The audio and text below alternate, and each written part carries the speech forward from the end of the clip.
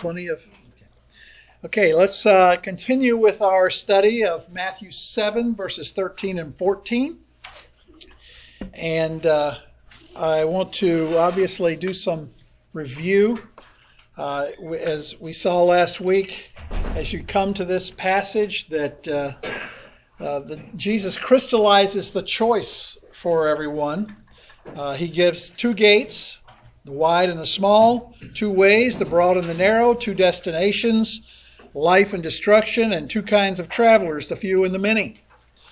And we saw the first contrast in verse 13. It's two gates. He begins by saying, enter through the narrow gate, for the gate is wide. So there's a narrow gate and a wide gate there.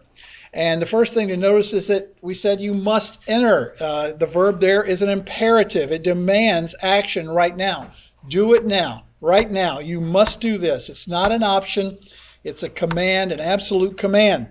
And so Jesus says, enter this narrow gate. Stop looking for an easy way into the kingdom. If you're going to be in my kingdom, you've got to come on my terms.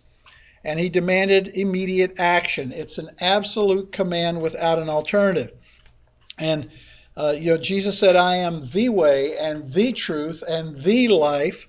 No one comes to the Father but through me. That's a very narrow prescription, isn't it? We proclaim the narrow way because it's God's way and God's only way for men to find salvation and eternal life. We proclaim a narrow gospel because Jesus said, I am the door. If anyone enters through me, he will be saved. So we proclaim a narrow gospel because Acts 4:12 tells us that there is salvation in no one else, for there's no other name under heaven that's been given among men by which we must be saved. He's the only one, no other name. It's Christ and Christ alone. It's that narrow. It's that prescribed. There are no alternatives. You must enter by an act of the will, an act of faith. You have to enter on God's terms through Christ, through God's prescribed gate, and Christ is that gate.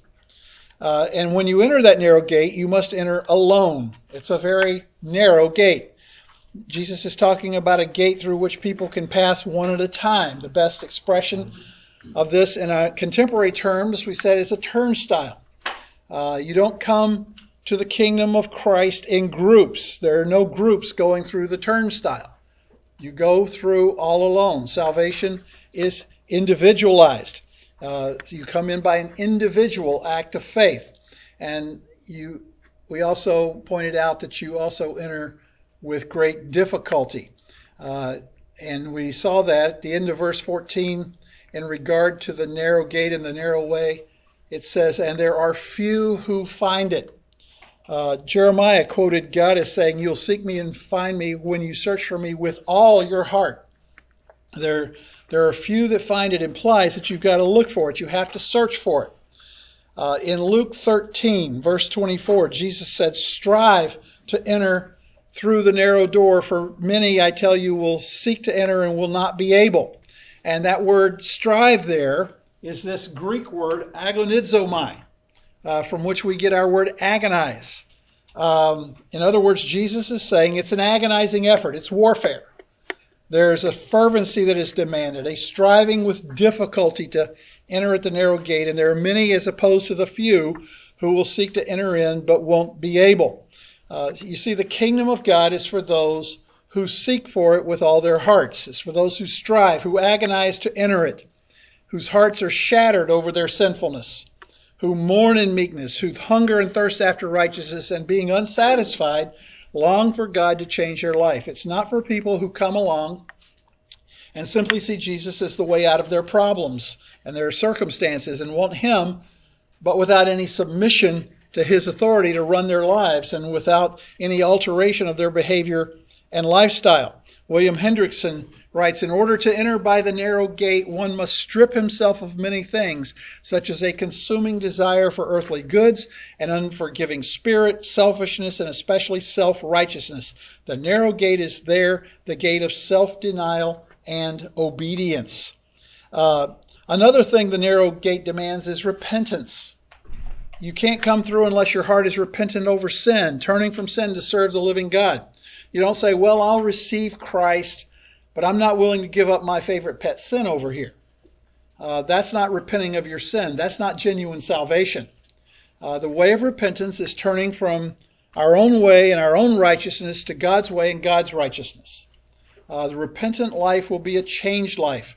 The primary message of John's first epistle is that the truly redeemed life will manifest itself in a transformed life.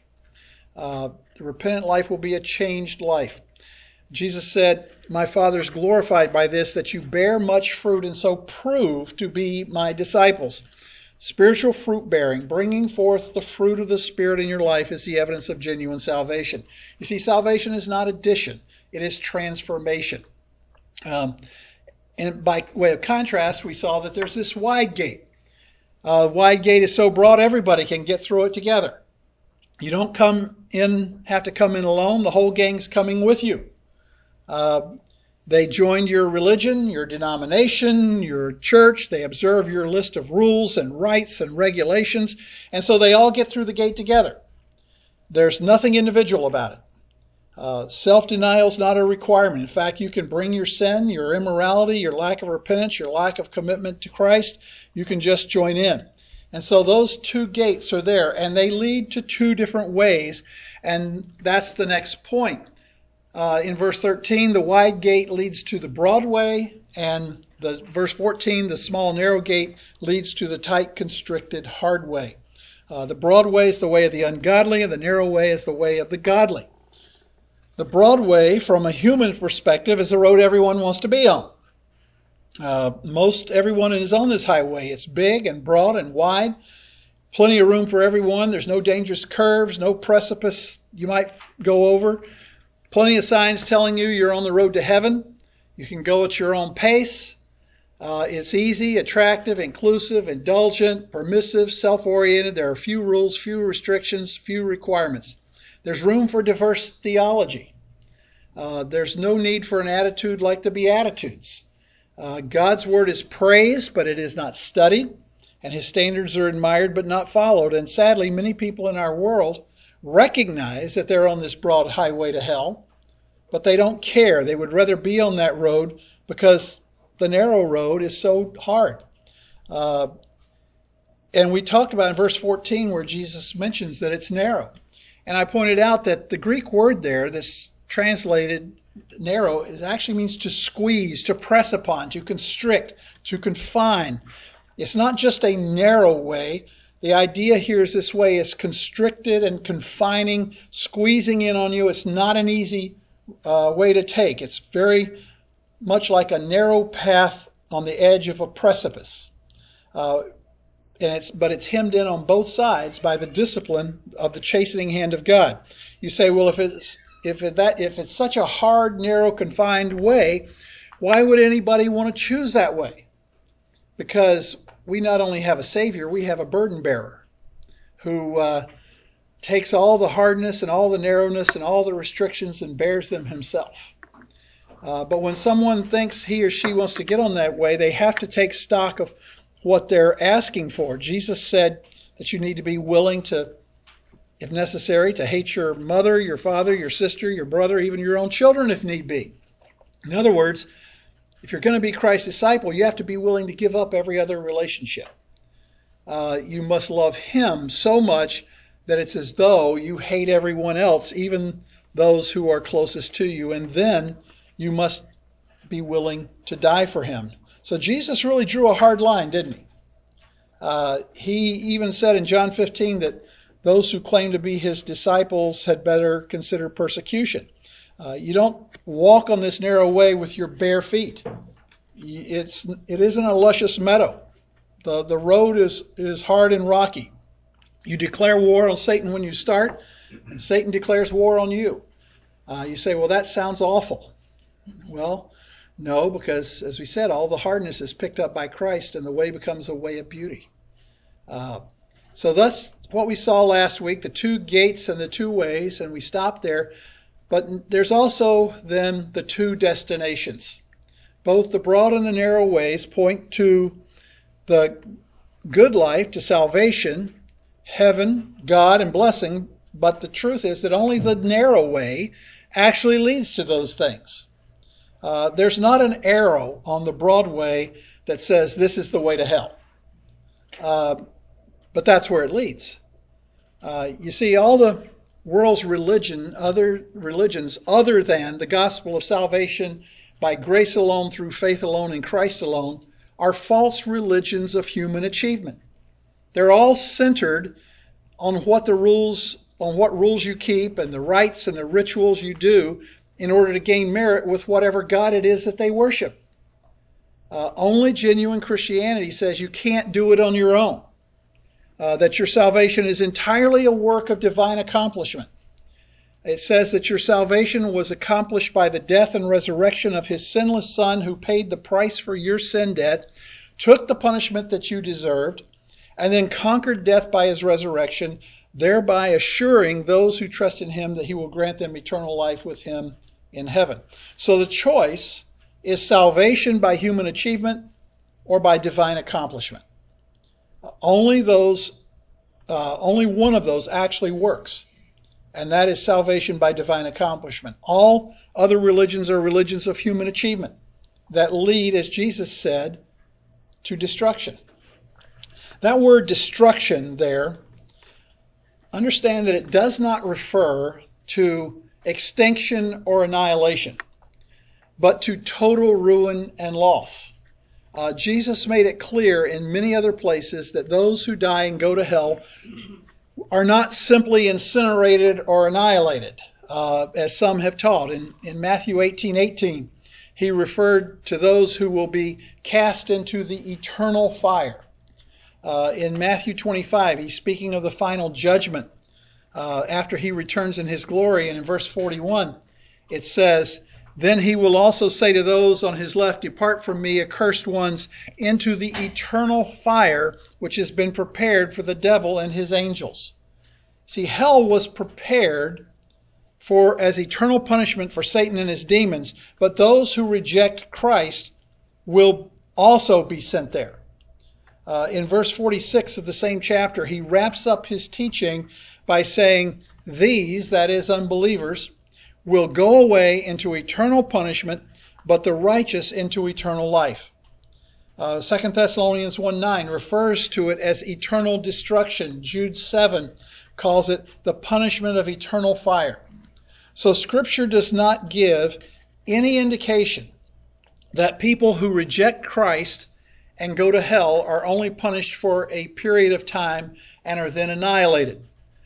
Their punishment is eternal. Now, why? Why is that the case? After all, if you think about it from our human perspective, it seems so wrong to punish someone eternally with agonizing torment when they only rejected Him for the time they were alive here on earth.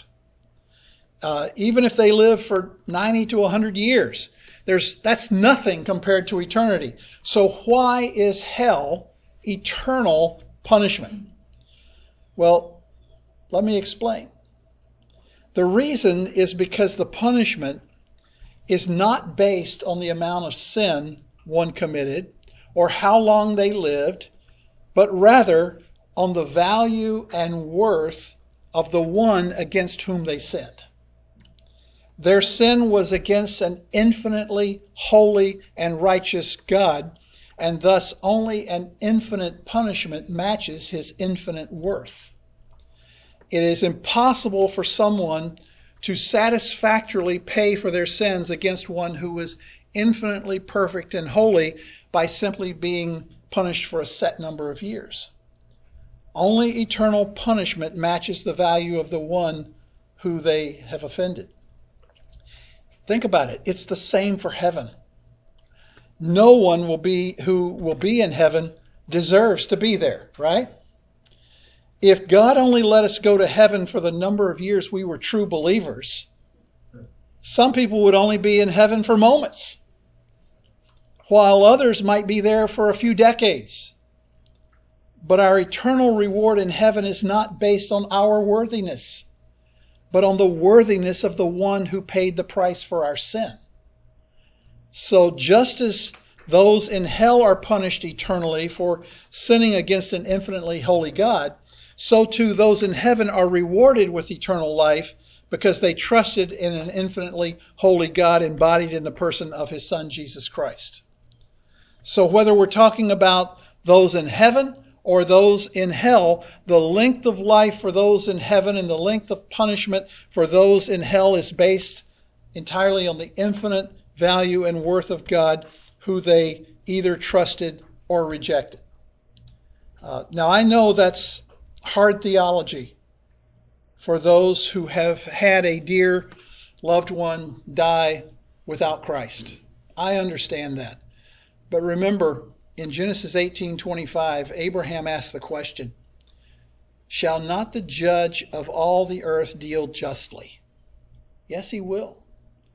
And only he knows the heart of those who have died. I'm not saying that you ought to have some kind of false hope that your loved one is in heaven, but I am saying that only he knows those who are truly his, and you need to trust the heart of God to do that which is just and right. And if they are in hell, they did not go there because God was unjust in not electing them to salvation. Remember, none of us deserve to be chosen. God would be absolutely just and righteous if he consigned all of us to eternal hell for our sinful rebellion against him. But God, for his own good pleasure, chose some. Why he chose any at all is the real question. I know there's nothing in me that warranted him choosing me, but he did, and for that I thank and praise his name. God is just in all he does. That's very hard theology to accept in regard to our unsaved family members. But we must rest in the infinitely loving heart of God for all whom he has chosen to be his children, and trust that what he has done in regard to everyone else is absolutely just and right. Now, since we've been swimming in the deep end of the theological pool for a couple of minutes there, let me pause and ask, are there any questions or comments at this point? Yes, Richard. Well, I've reconciled this for myself, but I'd be curious about how you would reconcile Matthew 11:30. For my yoke is easy and my load is light. Mm-hmm. Jesus speaking. Yeah, I covered that last week. You did? Well, I said that despite all the hard road, Jesus becomes our burden bearer who takes that load, and he's the one who said, "My yoke is easy, my burden is light." Okay? Yes. I've heard it said that it's made easier on those that are rebellion, that even when they go to hell, they're still in rebellion. Yes. God. Yes. So it's not just a matter of just easy justice from God. It's not easy, but they're still rebels. They will not be sitting in hell going, "Oh, I deserve this." They will be in heaven still shaking their fist in anger at God for punishing them in that way. So, and we would too. And we would too if we were there. Yes. Is hell a literal burning like we think, or is it something else? I'll give you my deepest theological answer. I don't know. Gee, I could have said that. That's why I had asked. It talks about burning. I'm suffering in this torment and this fire and all these other things, and so we have visual images in our mind of that. But what it is, and it's also called darkness. Well, all fire that we know of creates light. So, but this is somehow a burning fire of some kind that's dark. So that's why I go, I don't know. Well, we come from a background, or I do, that believed in a literal, and then I believe in literal hell. I do too, but I mean a literal fire. Oh. But then as I started studying, I saw different interpretations. Mm-hmm. Yeah. When you think about hell and you talk about ash to heat, Mm-hmm. something that's really hot, Mm-hmm. really tormenting, you're grinding your teeth. Mm-hmm. It'll be gnashing of teeth. Yep. Gnashing of teeth. It's going to be constant aggravation, constant torment. And that's why even some great theologians even one as great as John Stott, who I love John Stott's commentaries. He was a fabulous, but in his later years, he just couldn't fathom the idea of an eternal hell, and he changed to annihilation in his views. No, it's, and the argument that I presented to you, you know who first articulated that the best? Jonathan Edwards. So it took all the way until the 17th century before somebody articulated it really well. So, okay. Well, 2 gates, 2 ways, 2 destinations, and finally we come to 2 groups. It says in verse 13, there are many who enter through the wide gate and travel the broad way to destruction. And verse 14 says, there are few who find the small gate and the narrow way. Most people are on the road of human achievement. Have you ever thought about how Revelation tells us that there will be an innumerable number of people in heaven, and yet there will be far more people in hell than in heaven? God's children are always only a remnant of all the people on the earth. If you go back to the Old Testament, you find that God's chosen people, Israel, was small among the nations. God has chosen only a few. And it has always been the pattern. There's always been a remnant of believing people. There were thousands who followed Jesus during his earthly life.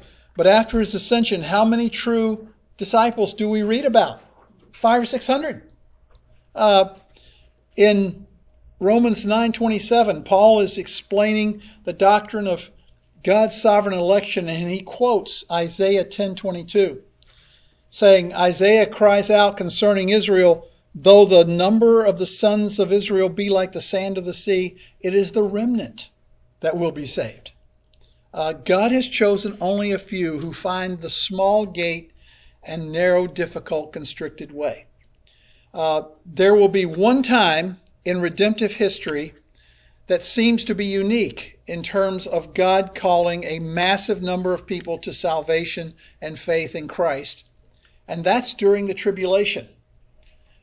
During that 7-year period, those who remain of the nation of Israel will all turn to Jesus as their Messiah, and there will be an innumerable number of Gentiles who also are redeemed. Revelation 7:9 and 10 tells us, after these things I looked, and behold, a great multitude which no one could count, from every nation and all tribes and peoples and tongues, standing before the throne and before the Lamb, clothed in white robes, and palm branches were in their hands. And they cry out with a loud voice, saying, Salvation to our God who sits on the throne and to the Lamb. And one of the 24 elders, who are representatives of the church in heaven, explains to John in verse 14 that these are the ones who come out of the great tribulation, and they have washed their robes and made them white in the blood of the Lamb. In other words, they are known as the tribulation saints, those who were martyred for their faith during the tribulation, as the Antichrist unleashes every effort to wipe them out. And yet during that time, God will call out an innumerable number of people to faith in Jesus. There may be a unique kind of evangelism response in the tribulation that is going to bring a great mass of the world's population to respond to Christ. During that time, Revelation 7 tells us that God is going to seal 144,000 Jews who will be evangelists going forth to spread the gospel. In Revelation 11, it says God will send 2 witnesses as his official representatives to prophesy and perform great miracles of judgment to a Christ-rejecting world. And in Revelation 14:6, it says that there will be an angel flying in mid-heaven, having an eternal gospel to preach to those who live on the earth, and to every nation and tribe and tongue and people. And he will say with a loud voice, Fear God and give him glory, because the hour of his judgment has come. Worship him who made the heaven and the earth and sea and springs of waters. So this angel is going to be flying in the skies above the earth, proclaiming the gospel. So it seems that during the tribulation, despite the fact that most of the world will continue to reject the true Christ and will choose to follow the Antichrist, there will be a special drawing in of people to saving faith in Jesus, despite the fact that it will result in their martyrdom. But for the present time and present age, there's only a few being called. In Luke 12:32, Jesus looked at his disciples and said, "Do not be afraid, little flock." And the word little is mikros, from which we get our prefix micro, meaning something small. It's the same word Jesus used in Matthew 13:32 of the mustard seed, the smallest of all seeds. It's always been a little flock. It's always been a few who seek with all their hearts and who agonize in the power of God, knowing their own human inability to enter, because they're willing to pay the price and count the cost. In fact, in Matthew 22:14, Jesus put it this way: many are called, but how many are chosen? Few are chosen. Don't be like the man I knew when I was growing up. He was the father of one of my best friends at church. And he tried to blame God for his unbelief by saying that since he didn't believe, it was obvious he was not one of the elect, so it really wasn't his fault that he didn't believe. Listen, every person who will come to Christ can come to Christ. Jesus said, "All that the Father gives me will come to me, and the one who comes to me I will certainly not cast out." John 6:37. And then he says, "For this is the will of my Father, that everyone who beholds the Son and believes in him will have eternal life, and I myself will raise him up on the last day." John 6:40. No one can lay their refusal to believe at the doorway of heaven and say, "It's not my fault, it's your fault, God." Listen, the gate is not so small and the path so narrow that it can't accommodate more people going through that narrow gate. There's no limit on the number who can go through if they will go through in God's way in repentance for their sins, trusting Jesus Christ to save them. Nor is the number few because heavenly space is limited. God's grace is boundless and heaven's dwellings are limitless. Nor is the number few because God desires that most people perish. 2 Peter 3:9 says, "The Lord is patient toward you, not willing for any to perish, but for all to come to repentance." But it's so easy to choose the broad way. It's such an easy way to go. You just go with the crowd and you just add Jesus to it and feel religious and go to church and belong to some kind of religious system that tells you that's the way to go. You never have to deny yourself, but you end up in the ultimate disaster. Let's go back one more time to Luke 13. And I want to point out one more point for you there. Luke 13. We already saw that in verse 24, Jesus says, "Strive or agonize to enter through the narrow door. For many, I tell you, will seek to enter and will not be able." Now look at what he says next. Verse 25. "Once the head of the house gets up and shuts the door, and you begin to stand outside and knock on the door, saying, 'Lord, open up to us,' then he will answer and say to you, 'I do not know where you're from.'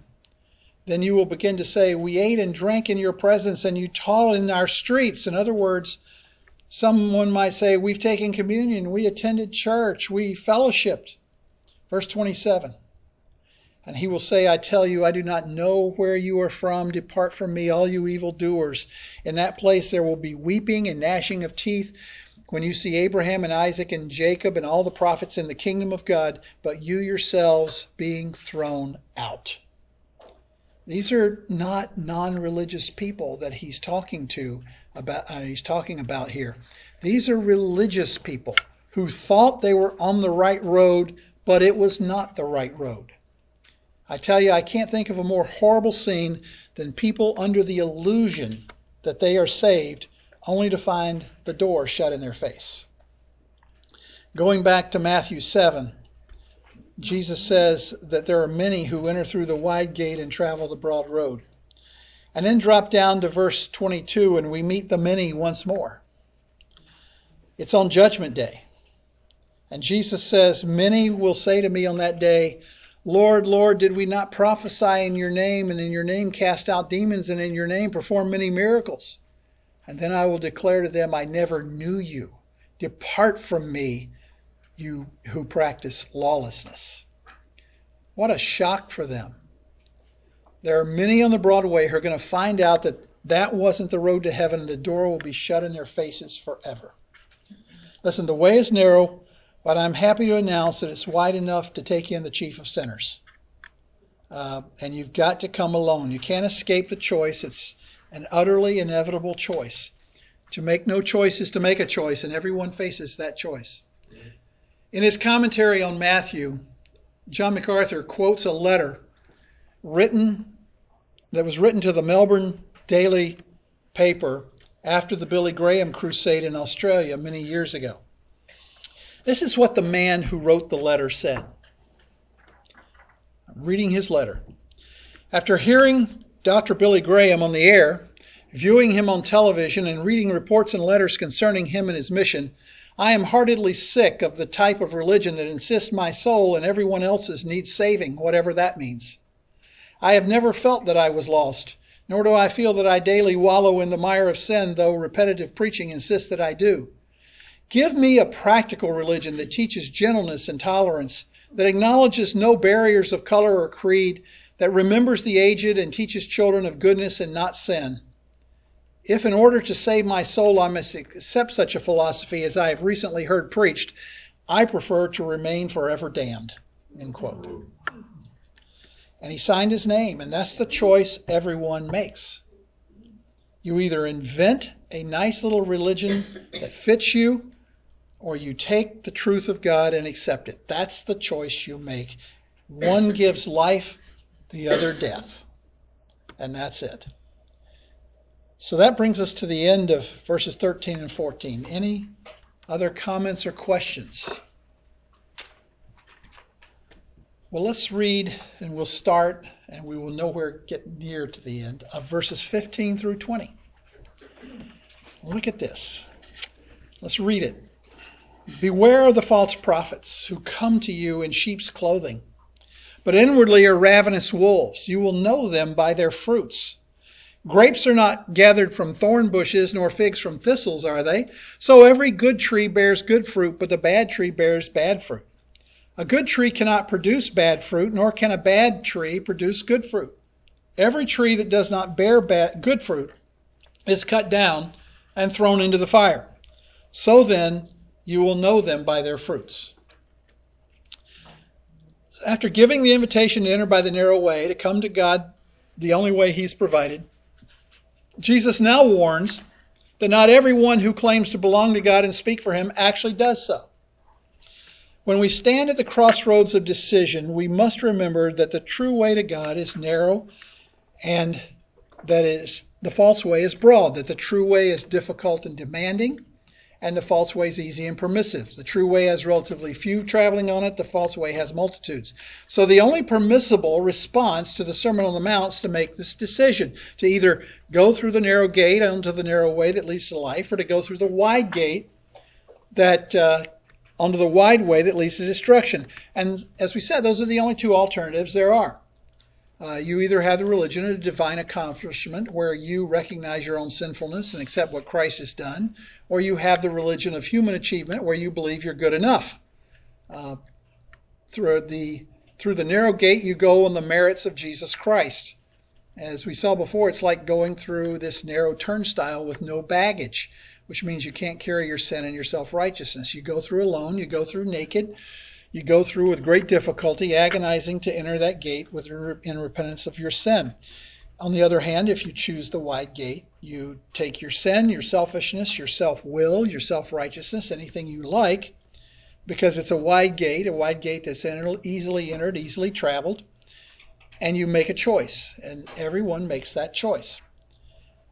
So as Jesus portrayed this broad way all through the sermon, inevitably his portrayal was that the broad way didn't make it. They had the wrong view of self, the wrong view of the world, the wrong view of the Word of God, the wrong view of morality, the wrong view of all their religious practices, including fasting, praying, and giving. They had the wrong view of money and possessions, the wrong view of other people. And so Jesus is showing them that going the way of self-righteousness that says, I can do it by myself, I'm good enough on my own, I'm religious enough myself, I don't need a sacrifice. I don't have to recognize my sin. I don't have to be a beggar in spirit, mourning over my sin and hungering for righteousness. He's just been showing them that such a way, any other way, is going to come up short. You're going to have a righteousness that exceeds that of the Pharisees and the scribes. A level of righteousness that you don't have and can never achieve. And that's the narrow way. And so we have this close, constricted way. We have to make a choice. And so when you do that, you run into people who say, well, Christians are very narrow-minded. That's right. Very narrow, extremely narrow. I once had an unbelieving friend who loved to, he's still a friend, who loved to discuss theology with me. And he once told me that I was so narrow-minded I could look down a Coke bottle with both eyes. But I strive to only be as narrow-minded as Jesus and Scripture.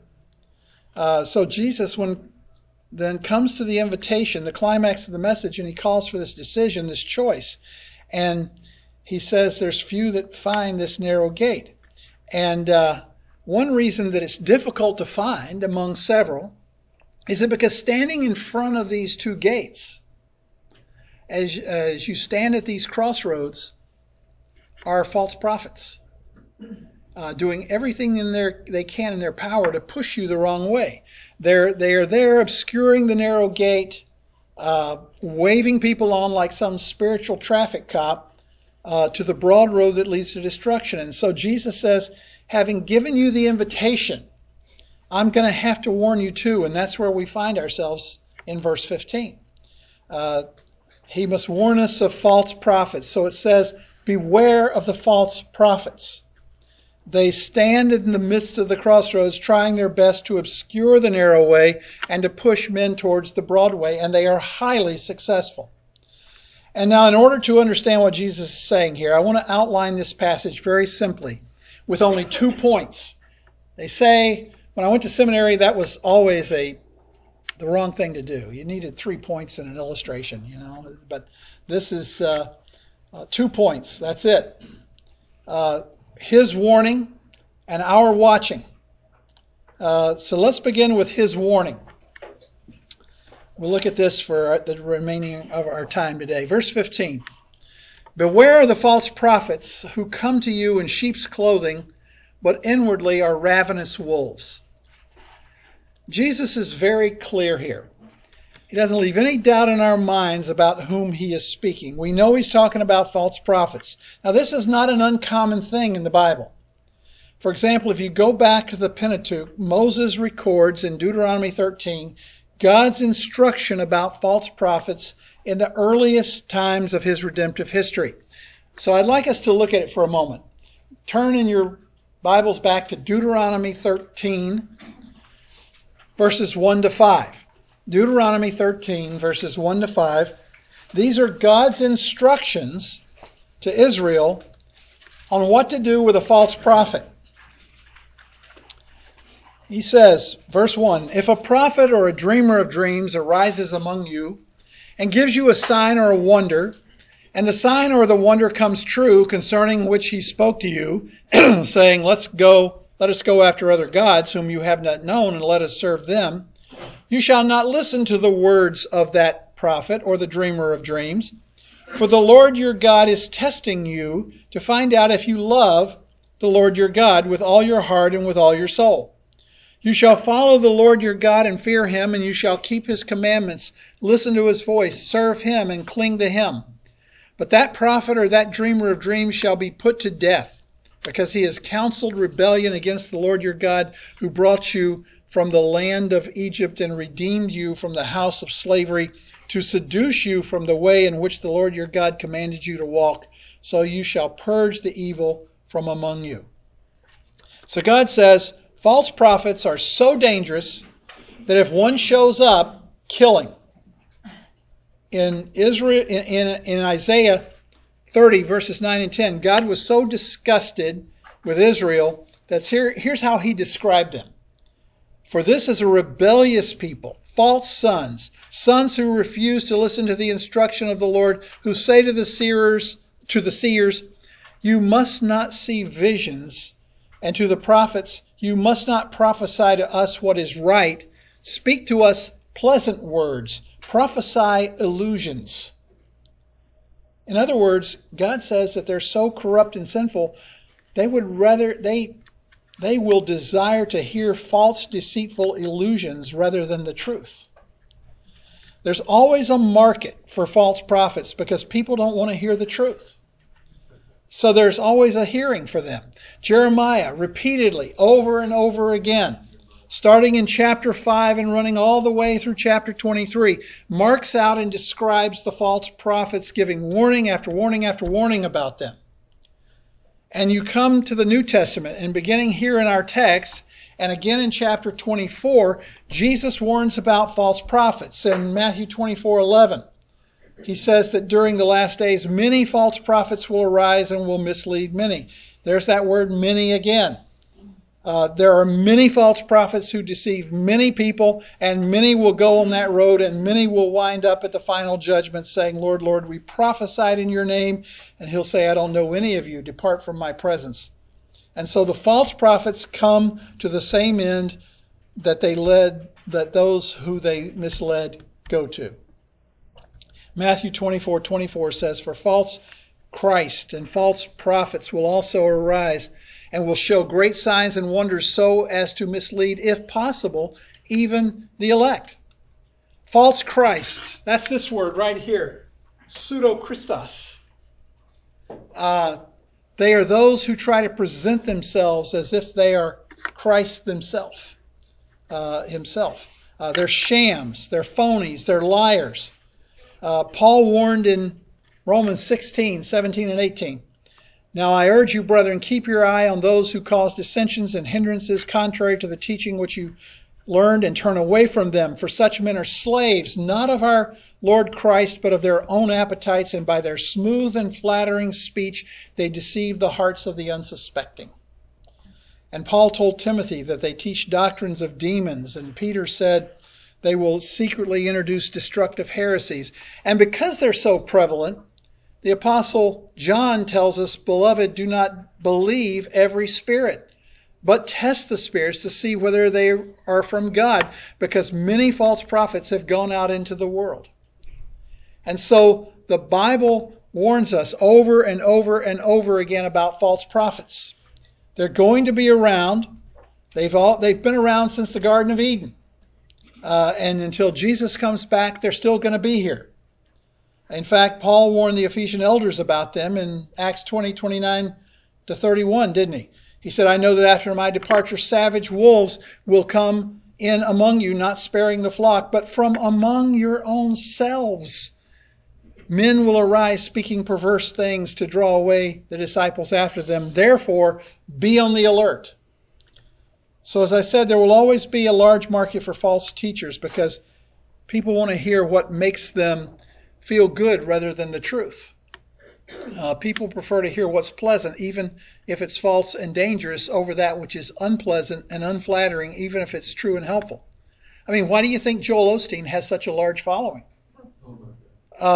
Because he tickles the ears of his listeners. He never talks about personal sin or God's wrath abiding on those who reject Christ. My son-in-law, who's a pastor, once told me he wishes that Osteen would just market himself as a motivational speaker and not a pastor, because he's anything but a true pastor. But people prefer to hear that which makes them feel good about themselves rather than hearing the truth that hurts but brings true spiritual healing to the soul. Now, as we study this matter, I want to break this down into 4 parts that will help you understand Jesus' warning here in verse 15. We'll look at the definition of a false prophet, the danger of false prophets, the deception of false prophets, and the damnation of false prophets. Let's begin with the definition of a false prophet. What is a false prophet? Who are we really dealing with in this verse? Well, ever since the fall of man, it is apparent that man is hopelessly lost. Man turns his back on the true living God and runs away to dead false gods. And there's no one among them who can turn them around, for no human man has within himself that kind of resource. And so God had to pick out certain people, redeem them, and send them to mankind to represent him and present his message to man. They were and are his prophets. And you find in both the Old Testament and New Testament that a true prophet was known by two things. He had a divine commission and he had a divine message. He was called by God and he was given his content by God. He gave God's message and he was God's man. A true prophet was God's voice to man. For example, if you go back to Exodus 4, you find that Yahweh is calling Moses out of the burning bush to become his prophet and representative to free the nation of Israel from Egypt. And Moses says, "Please, Lord, I have never been eloquent, neither recently nor in time past, nor since you have spoken to your servant, for I am slow of speech and slow of tongue." And Yahweh tells him, "Who made man's mouth? Or who made him mute or deaf or seeing or blind? Is it not I, the Lord? Now then, go, and I, even I, will be with your mouth and teach you what you are to say." And so Moses is commissioned by God and assured that God would give him the content of God's message that constituted the role of a prophet. Moses was God's man who spoke God's message. But no sooner did God send his true prophets to speak the true message, to be his true shepherds, to draw the wayward sheep back to God, then Satan began to counterfeit, as he always does. And as you study the Old Testament, you find over and over and over again that there are false prophets misleading the people. For example, in Jeremiah 14:14, it says, "Then the Lord said to me, the prophets are prophesying falsehood in my name. I have neither sent them, nor commanded them, nor spoken to them. They are prophesying to you a false division, divination, futility, and the deception of their own minds." The most dangerous characteristic of false prophets is that they claim to be from God and speak on his behalf. But God said, "I didn't commission them, and I didn't give them the message." You know, it's interesting in Jeremiah that none of them, you don't read in there that none of the false prophets were killed. Right. None of them were killed. And yet, after Babylon came and took, Nebuchadnezzar took, they still didn't follow Jeremiah, even they took him out of prison and put him in the guardhouse. Yeah. They still didn't follow God's word to them to stay. They went to Egypt. Yep. Yep. And he said, if you stay, you'll be blessed. If you don't, Yeah. it'll be over. Yeah, Jeremiah 5:31, God told Jeremiah, "The prophets prophesy falsely and the priests rule on their own authority." And then he said these words, "And the people love it so." The priests are not appointed by God. They appoint themselves to their position, and the people love listening to them because they tell them what they want to hear. It's no different than what Paul said to Timothy about the people in the last days who will not endure sound doctrine, but wanting to have their ears tickled. They will accumulate for themselves teachers in accordance with their own desires. In continuing on in Jeremiah 23, God really castigates these false prophets. Verse 14, "Also among the prophets of Jerusalem I have seen a horrible thing, the committing of adultery and walking in falsehood, and they strengthen the hands of evildoers so that no one is turned back from his wickedness." Verse 16, "Thus says the Lord of hosts, do not listen to the words of the prophets who are prophesying to you. They are leading you into futility. They speak a vision of their own imagination and not from the mouth of the Lord." Verse 21, "I did not send these prophets, but they ran. I did not speak to them, but they prophesied." In Zechariah 11, there's a picture of a false shepherd that's so vivid I have to read it to you. Listen to this. Zechariah 11:16.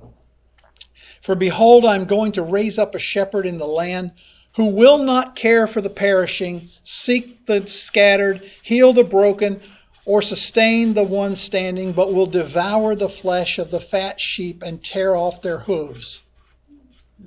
Can you imagine a shepherd that doesn't bother to go find a lamb that gets lost? Imagine the kind of shepherd he'd be. He'd be a shepherd who eats the fat of sheep. He actually is the enemy of the sheep who devours them. And the idea of tearing off their hooves means that he literally rips the hooves apart to get every little last morsel of meat on that frame. What kind of shepherd is that? And then God, verse 17, God says, "Woe to the worthless shepherd who leaves the flock. A sword will be on his arm and on his right eye. His arm will be totally withered, and his right eye will be blind."